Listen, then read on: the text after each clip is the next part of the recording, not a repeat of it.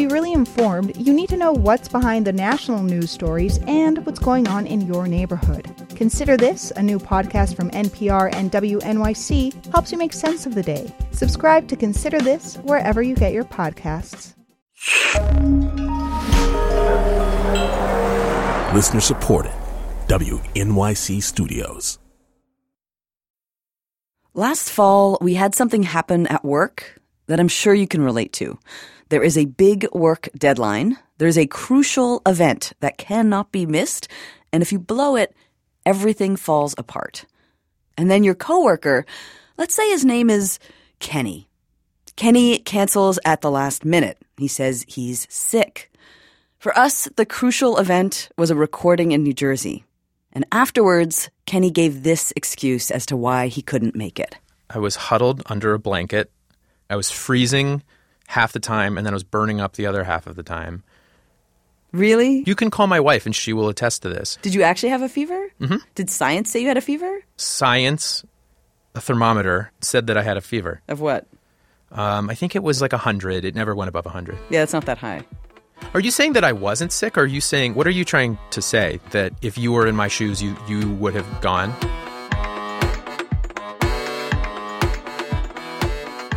What was I trying to say? I did believe that Kenny was sick, but on the night in question, I was also feeling lousy. I was dizzy and stuffed up. And that night, I took some Advil. I trekked to New Jersey for the crucial, absolutely could not be missed recording. And I did my work and Kenny's work, too. I spent like 2.5 hours on the subway getting from my place to Elaine's place to go pick up the stuff because that's not what was supposed to happen. She and I were supposed to meet. A personal note here. I'm from Toronto, so it might not sound like it, but I am furious. Like Canadian furious. I got back on the subway. By the time I hit Canal, I was like, there's no way I'm going to make it. I'm late. So I got out and I got into an Uber and I dropped $110 taking an Uber from Canal Street. $110? Yeah, a very expensive Uber and just made it in time. Wasn't I supposed to go to New Jersey? Yes. When the airing of grievances was over, I got to the heart of the issue. When you are sick, should you work or stay home? What if not working messes up your colleagues? Okay, so you think that's what it was about, that I'm not as willing to work when I'm sick, potentially? Definitely. Really? Yeah. Didn't you prove it? Well, you were like, I'm sick and I'm not doing this, and that had consequences, and the consequences meant that I had to. You're saying I let you and Elaine down? You did. I mean, I guess to ask you sort of bluntly, because of that night, do you now think that I'm a bit of a wimp? No.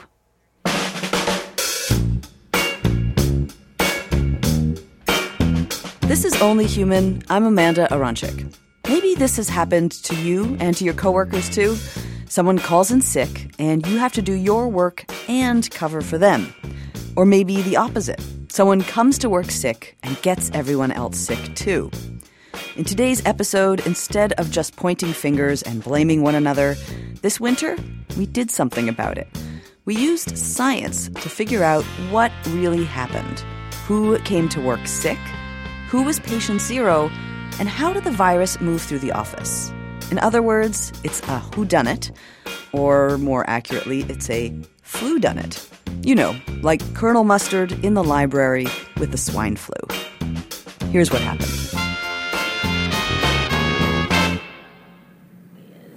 You okay if I'm just recording a little bit? Yeah, no problem. Thank this you. stuff is supposed to preserve... On the 5th day of October, Rumi Chunara biked to our offices to meet with us. She has long brown hair and she was dressed stylishly. She is surprisingly hip given how much time she spends thinking about respiratory infections. It depends on the season. Chunara is an assistant professor at NYU in computer science and public health. So what we normally see is people sending in specimens till like April. She opened up her messenger bag and pulled out a vial. She held it up, and at the bottom was a pool of clear liquid. That's right. This stuff is supposed to remain good at room temperature. Okay. Yeah. She uses these vials to collect samples from volunteers for her project, which is called Go Viral. She then has the samples tested for a range of respiratory illnesses. It's like 20 different viruses, including subtypes. So influenza A, specifically H1N1. At the lab, they use PCR, a technique to find DNA and RNA, so that they can figure out what is that person sick with. Is it a rhinovirus or a coronavirus or an actual flu? Then Chunara can track how these viruses spread within communities.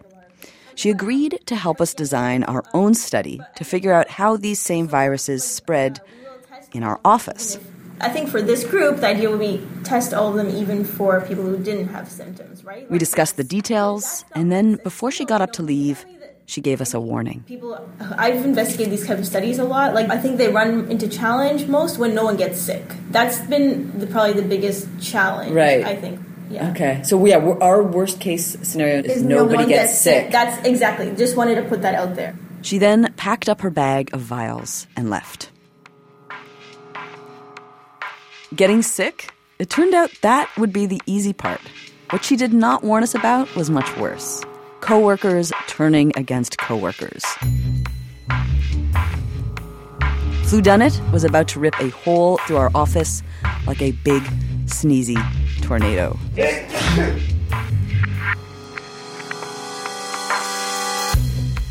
Now I'm recording. 8 days later, our team gathered in a conference room at WNYC. I can't believe you picked the most pristine room in the station, too. This happened to be the one that seemed most convenient. I mean, we could have gone up to the next. We sat around a large white table. My coworker, Elaine Chen, was the designated manager of Flu-dunnit within the office. And first she handed out forms. There are consent forms that we need to sign for IRB purposes. We signed and agreed to the following.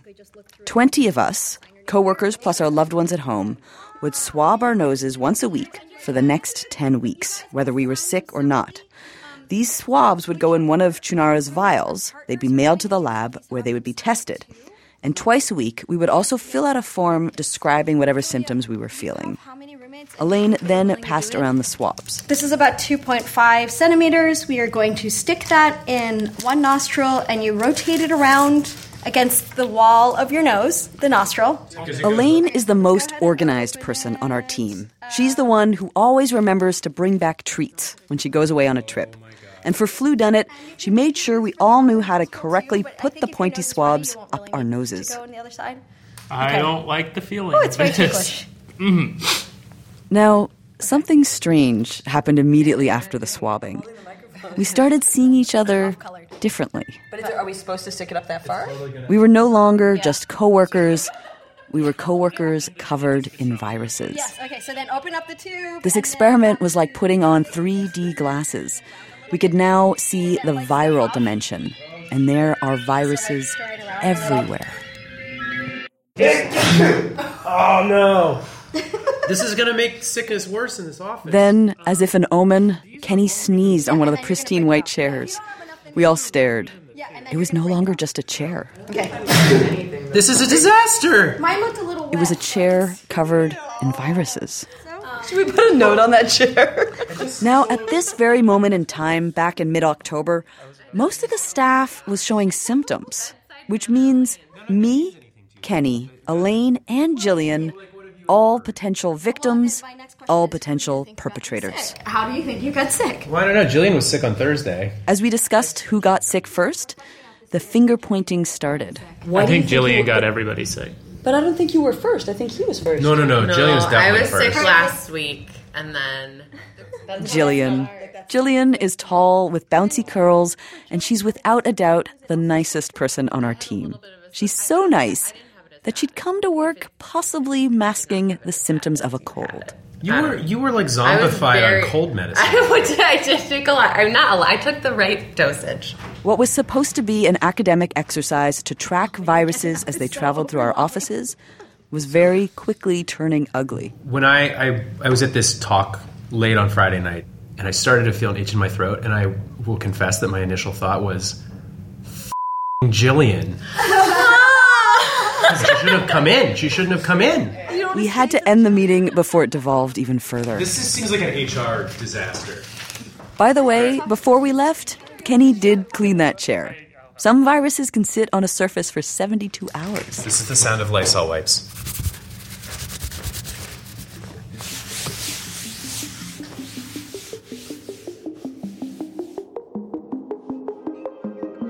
Now, there is one more person involved in our quest to find the perpetrator of our office outbreak. Where is room 11? Oh, sorry. His name is Jeffrey Shaman. Elaine and I went to go see him in his office in the public health department at Columbia University. It is. Please come in. Can Elaine come in as well? We might need another chair. Is that all right? Absolutely.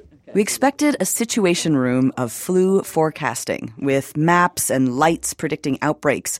But Shaman's office was pretty empty. Just Jeffrey Shaman, sporting horn-rimmed glasses and a salt and pepper goatee. He collaborates with Rumi Chunara. Together, they're researching how the flu spreads. Because the flu is more mysterious than most people realize. We don't know how the flu is transmitted. We know how it can be transmitted, but we don't know how it is transmitted. Don't I know how it's transmitted? Because I sneeze, and then if I'm sick, you get it. But how? You breathe it in, and then you're also sick. So you're saying it's airborne? I'm saying it's airborne. But not everybody agrees that that's the case. So this seems crazy to me. In the winter, the flu is everywhere, but researchers still don't know the most efficient way the virus gets from one person to the next. It might not be sneezing in the air. It might be touching the chair that was sneezed on. And then you eat some M&Ms, or if you're really gross, you pick your nose, you rub your eyes and face, or you're eating a sandwich, and you transfer the virus that way, indirectly through an indirect route. And so me sneezing in the air while I'm sick is maybe not as bad as me sneezing on the table and you putting your hand in it and then eating an M&M. You see, that's where the debate lies. Shaman explained that there are 4 possible modes of transmission. Okay, wait. 1, 2, 3, 4. 1 was the table, 2 was the sneezing, 3 was the kissing, 4 was the... I sneeze on your face. This is Jeffrey Shaman's favorite joke. Now, part of the reason the flu remains mysterious is that people don't go to the doctor unless they are really sick. Most of the time, the flu just passes. We know less about its transmission than lots of other diseases. Malaria, we know how malaria is transmitted. HIV, we know how that's transmitted. Influenza, we don't. Why don't we know? Because we can't observe it. What's actually going on in the real world is something we can't see. Until, of course, today. While we couldn't find the exact path of transmission because that is too complicated, we could at least hint at who got sick first, with what, and who else may have caught it. Now remember, twice a week we were filling in symptom reports. We answered questions like, do you have a fever, a runny nose, sore throat? And also some more accusatory questions like, who do you think got you sick? Maybe this was getting us all a little paranoid because back at the office, things were getting worse. Okay, Elaine, I need to talk to you. Okay. Come on. Kenny dragged each of us into a small room. He was getting carried away with the accusation part of the symptom report. All right, come on in here. Okay. Sit down. Okay. He All right. pulled in Elaine and dropped a tape recorder on the table. Elaine, what are your symptoms currently? My symptoms currently are I have a runny nose. Do you have any suspicion from whom you contracted this illness? Jillian was really sick on Thursday and Friday. Okay. I'm going to leave for a second and let you sit with your thoughts.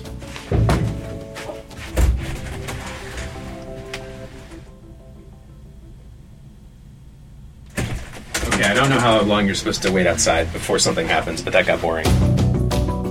This was just a friendly conversation. It was conducted like an interrogation, All right. though. He also cornered our producer, Julia Longoria. When did you feel your first symptom? 4 a.m. Let me ask you a question that may be a leading question. How much productivity have you lost because Jillian got us all sick? Let's call it 2 hours. That's not nothing. And then me. I was very surprised when I came in and you guys blamed Jillian because I thought you were the problem. I was the... Yeah. I kind of think you've decided it's Jillian, and even though you're kind of investigating it, you're not really actually investigating anything because you've decided that Jillian did it. No. What if you had it first? I'm going to tell you what. I'm going to collect the facts. Okay. They're going to lead me to Jillian. Seems that way. Uh-huh. And then ultimately, it's not really up to me to prove it or not. So Kenny would not be able to prove it. We could accuse each other endlessly and still not figure it out. That's what the science was for. And besides, there were other possibilities too, like what if someone outside our office got us all sick? Well, what if the three of us just got it at the same time? What if the guy like on the ferry sneezed on us? Or what if we got it from the snake guy? The snake guy. In the week we all got sick, we had taken a ferry together to the Staten Island Zoo to talk with Matt Lanier, also known as Snake Guy. We gave him a call weeks later because it occurred to us, maybe that day the snake guy got us sick? Hello, reptiles. This is Matt. Hey, Matt, it's Kenny Malone. So you're sitting at your desk right now? I am. And what's around you? Can you see snakes? Yep, this is my office. Me and about 60-something venomous snakes. There are worse colleagues, I suppose, you could have. One who, for example, comes into work sick. So this is a weird follow-up question. I'm going to admit that out the gate. He needed to know about that day we were all together at the zoo. It was Thursday, October 6th. Because it was that afternoon that the virus first ripped through our office. Is there any chance that either that day or maybe a day before or a day after you experienced any symptoms? Nope. The snake guy explained that he never goes to work sick, for good reason. There are what's called zoonotic diseases, which zoonotic means it can be passed from animals to humans and from humans to animals.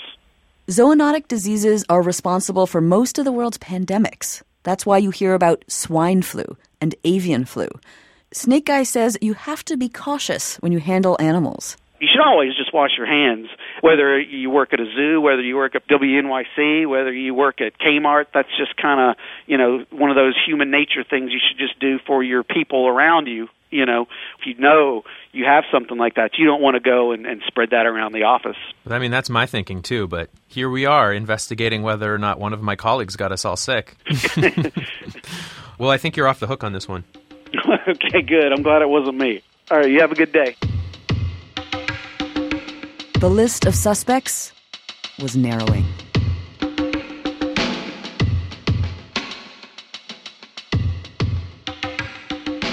On the first day of December, Elaine and I met with Rumi Chunara again.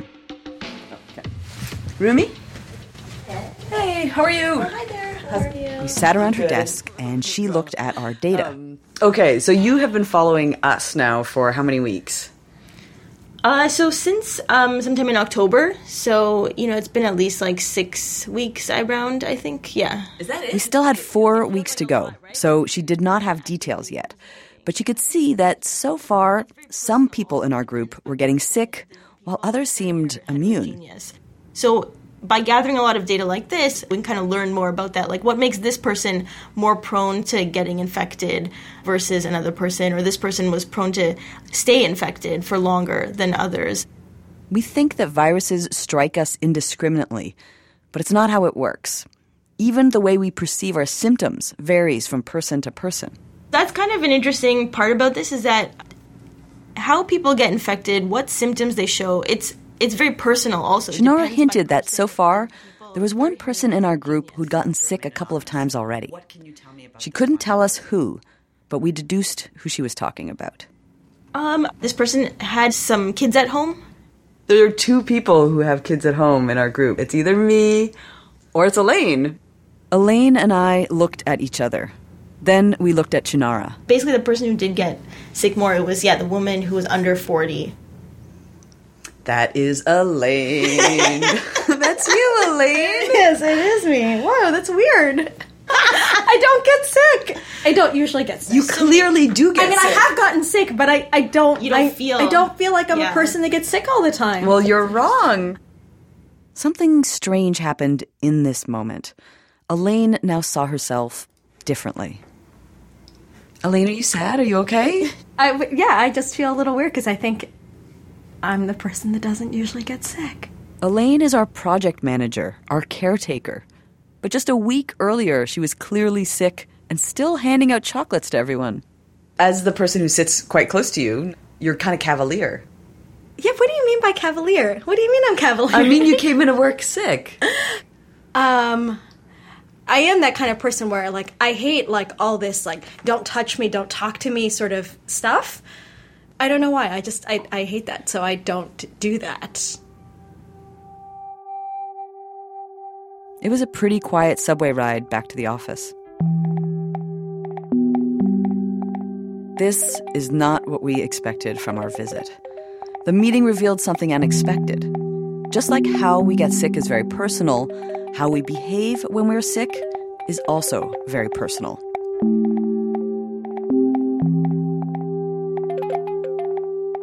Back at WNYC, I asked my coworkers, why do you behave the way you do when you're sick?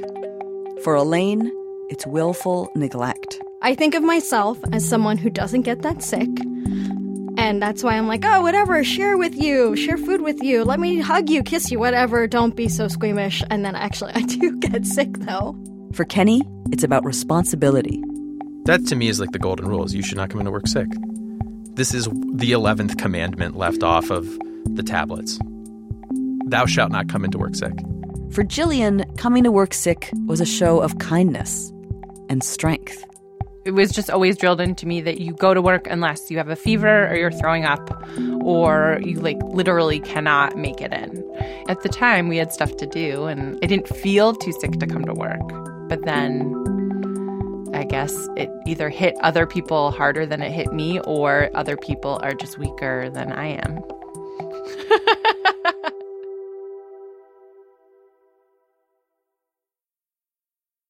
By January, we were done swabbing. We had sent 10 weeks of samples to the lab, and now we were just waiting for the final results. And Kenny, he was still single-minded in his blaming of Jillian. She came into work sick, got all of us sick, and therefore should be publicly shamed. How would we shame her? Like this? With a radio show? You do a radio show where you point out that Jillian came into work sick and got all of her colleagues sick.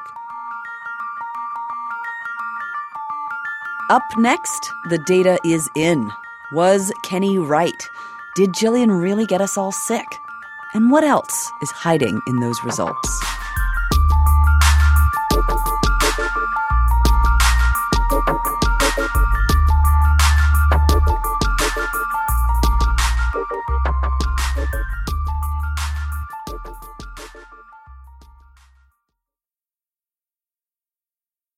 The September 11th terrorist attacks changed the world.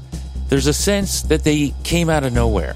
They didn't. I'm Jim O'Grady, and in my new podcast, I'm going to revisit the evidence and question the people at the center of the story. I don't want to use the word panic. Let's penetrate his cell. And I promised him revenge. Blind Spot, The Road to 9/11, a new podcast series from History and WNYC Studios. Listen wherever you get your podcasts. Finally, this past February, my coworkers met once again, gathered around a table facing one another. I held the envelope. The air was thick with anticipation. Today, we have the results for Flu-dunnit. Ooh. Is anybody nervous? I'm nervous. Why are you nervous, Jillian? Because everyone thinks I got them sick, and I probably did. Multiple times, not even just once, I think. I thought it was just the one, but maybe... I heard that people are pissed at you for more than once. Oh, my God! I'm going to hand the envelope to Elaine. If you could open it in front of the microphone, I appreciate that. Mm-hmm.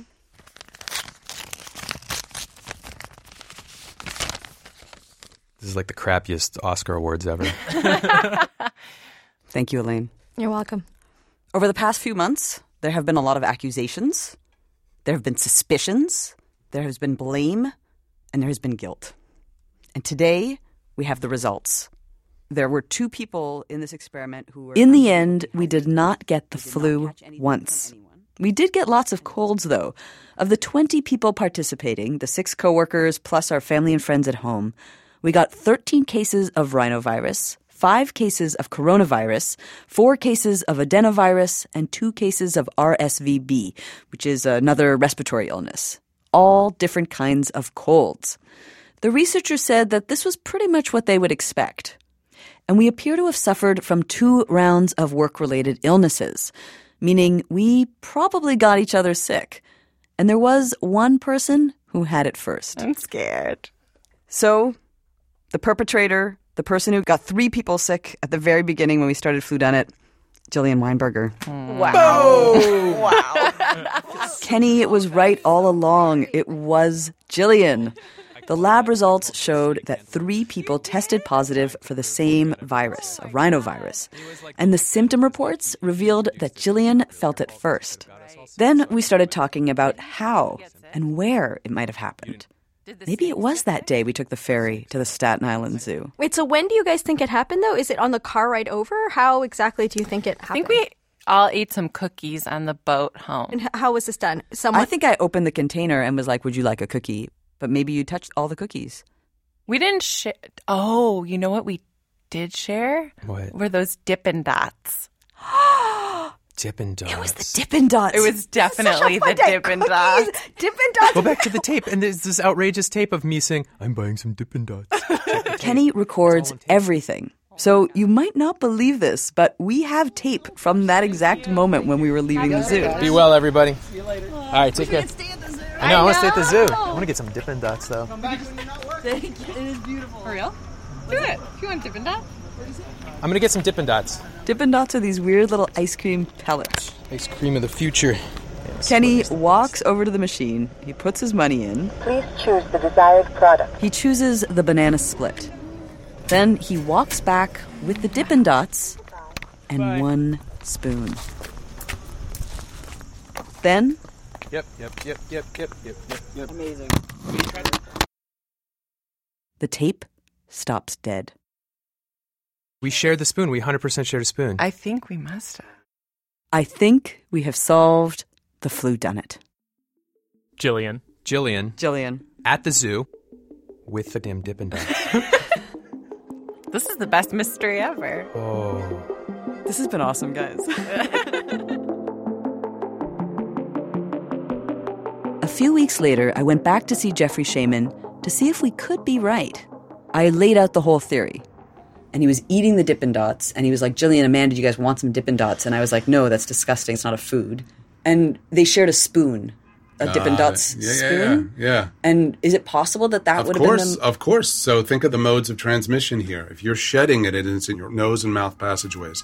And you're putting it in your mouth and you're getting your germs all over and passing it back to someone. And you're not irradiating or dipping it in alcohol or burning the spoon before you use it. Organisms are going to survive on it. That's an effective way of transmitting virus, we would imagine.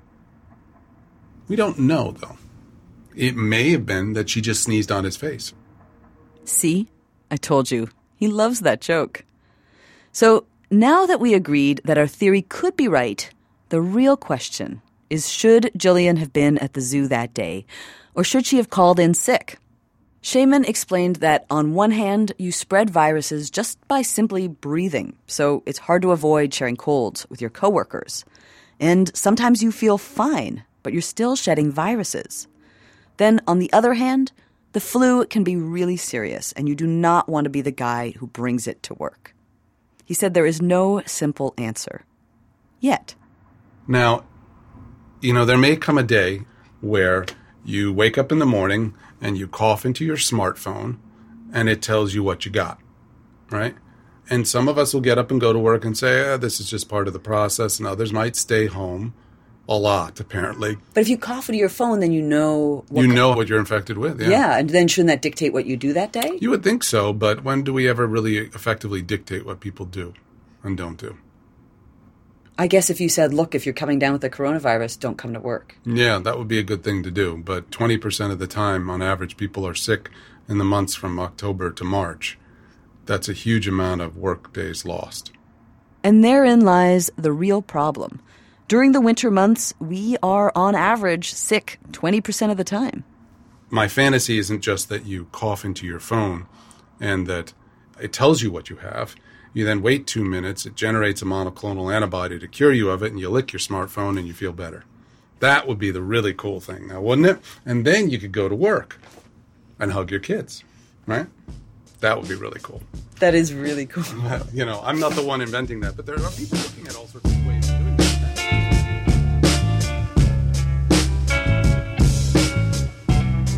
Before we go, there was one more thing from that big reveal. There is one other thing that I haven't told you, which is that there is a second perpetrator. Now, as a group, we had 2 rounds of work-related illnesses, meaning 2 times when we got each other sick. And the second perpetrator is Kenny Malone. No, come on. Yeah. I'm so happy. Oh my God, that's amazing. Kenny, do you have anything to say for yourself? Seriously. No, I legitimately think there's nothing I should say here. I feel like I should call an attorney. If Kenny had called an attorney, they would have made us say this. This experiment is based largely on anecdotal evidence. The researchers could not confirm if Kenny was in fact the second perpetrator. That lab test could tell if two people had rhinovirus, but not if it was the same strain of rhinovirus, meaning they may or may not have shared a virus. But it is always more fun to blame Kenny, right?